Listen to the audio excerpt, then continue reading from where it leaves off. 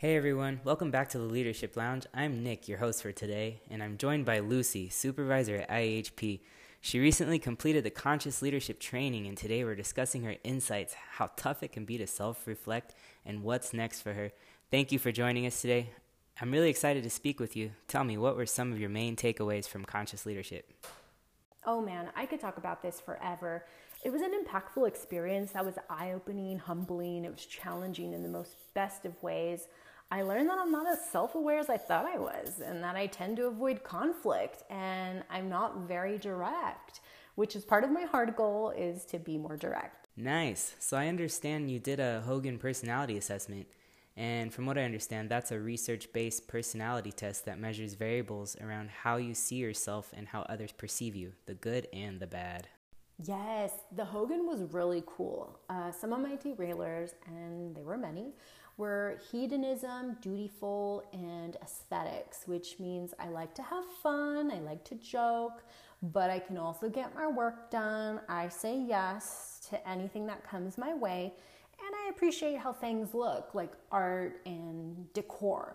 It also means that I can be perceived as a goof, not be taken seriously. I can also be a pushover, and maybe too focused on appearances and the way things look. So the Hogan really showed me how my strengths can turn on me if I don't keep them in check. That sounds like fun. I want to take it.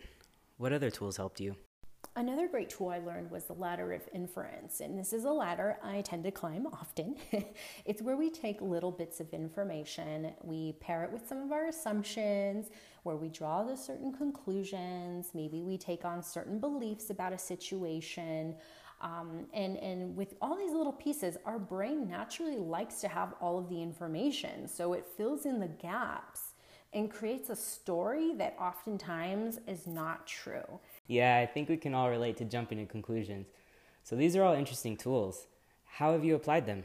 So I mentioned earlier my hard goal was to be more direct. And what's helped me is, one is to create a cheat sheet for crucial conversations or conversations that can be a little bit impassioned. So this helps me put down my thoughts in an objective manner. So in case emotions tend to stir up during conversations, which they tend to do, you have these points to go to that'll keep you on track. Two is to use firmer language, really trying to not soften my vocabulary by using words like maybe, perhaps, or sorry. It really helps get straight to the point when providing feedback or just having a conversation with anyone. And last would be the STAR method for giving feedback. What I really liked about this is asking permission to give someone feedback before you dish it out. We all say we love feedback until we actually get feedback. So this has been something that's been really wonderful, as I know feedback can be really tough for some leaders. And now, a word from our sponsors.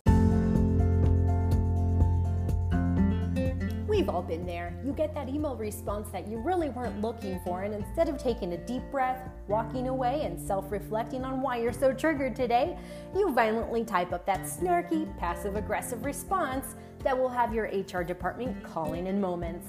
Fear no more. Email Lock Timer is here. Email Lock Timer is a revolutionary email platform that locks your inbox so you literally cannot send that email that will get you fired.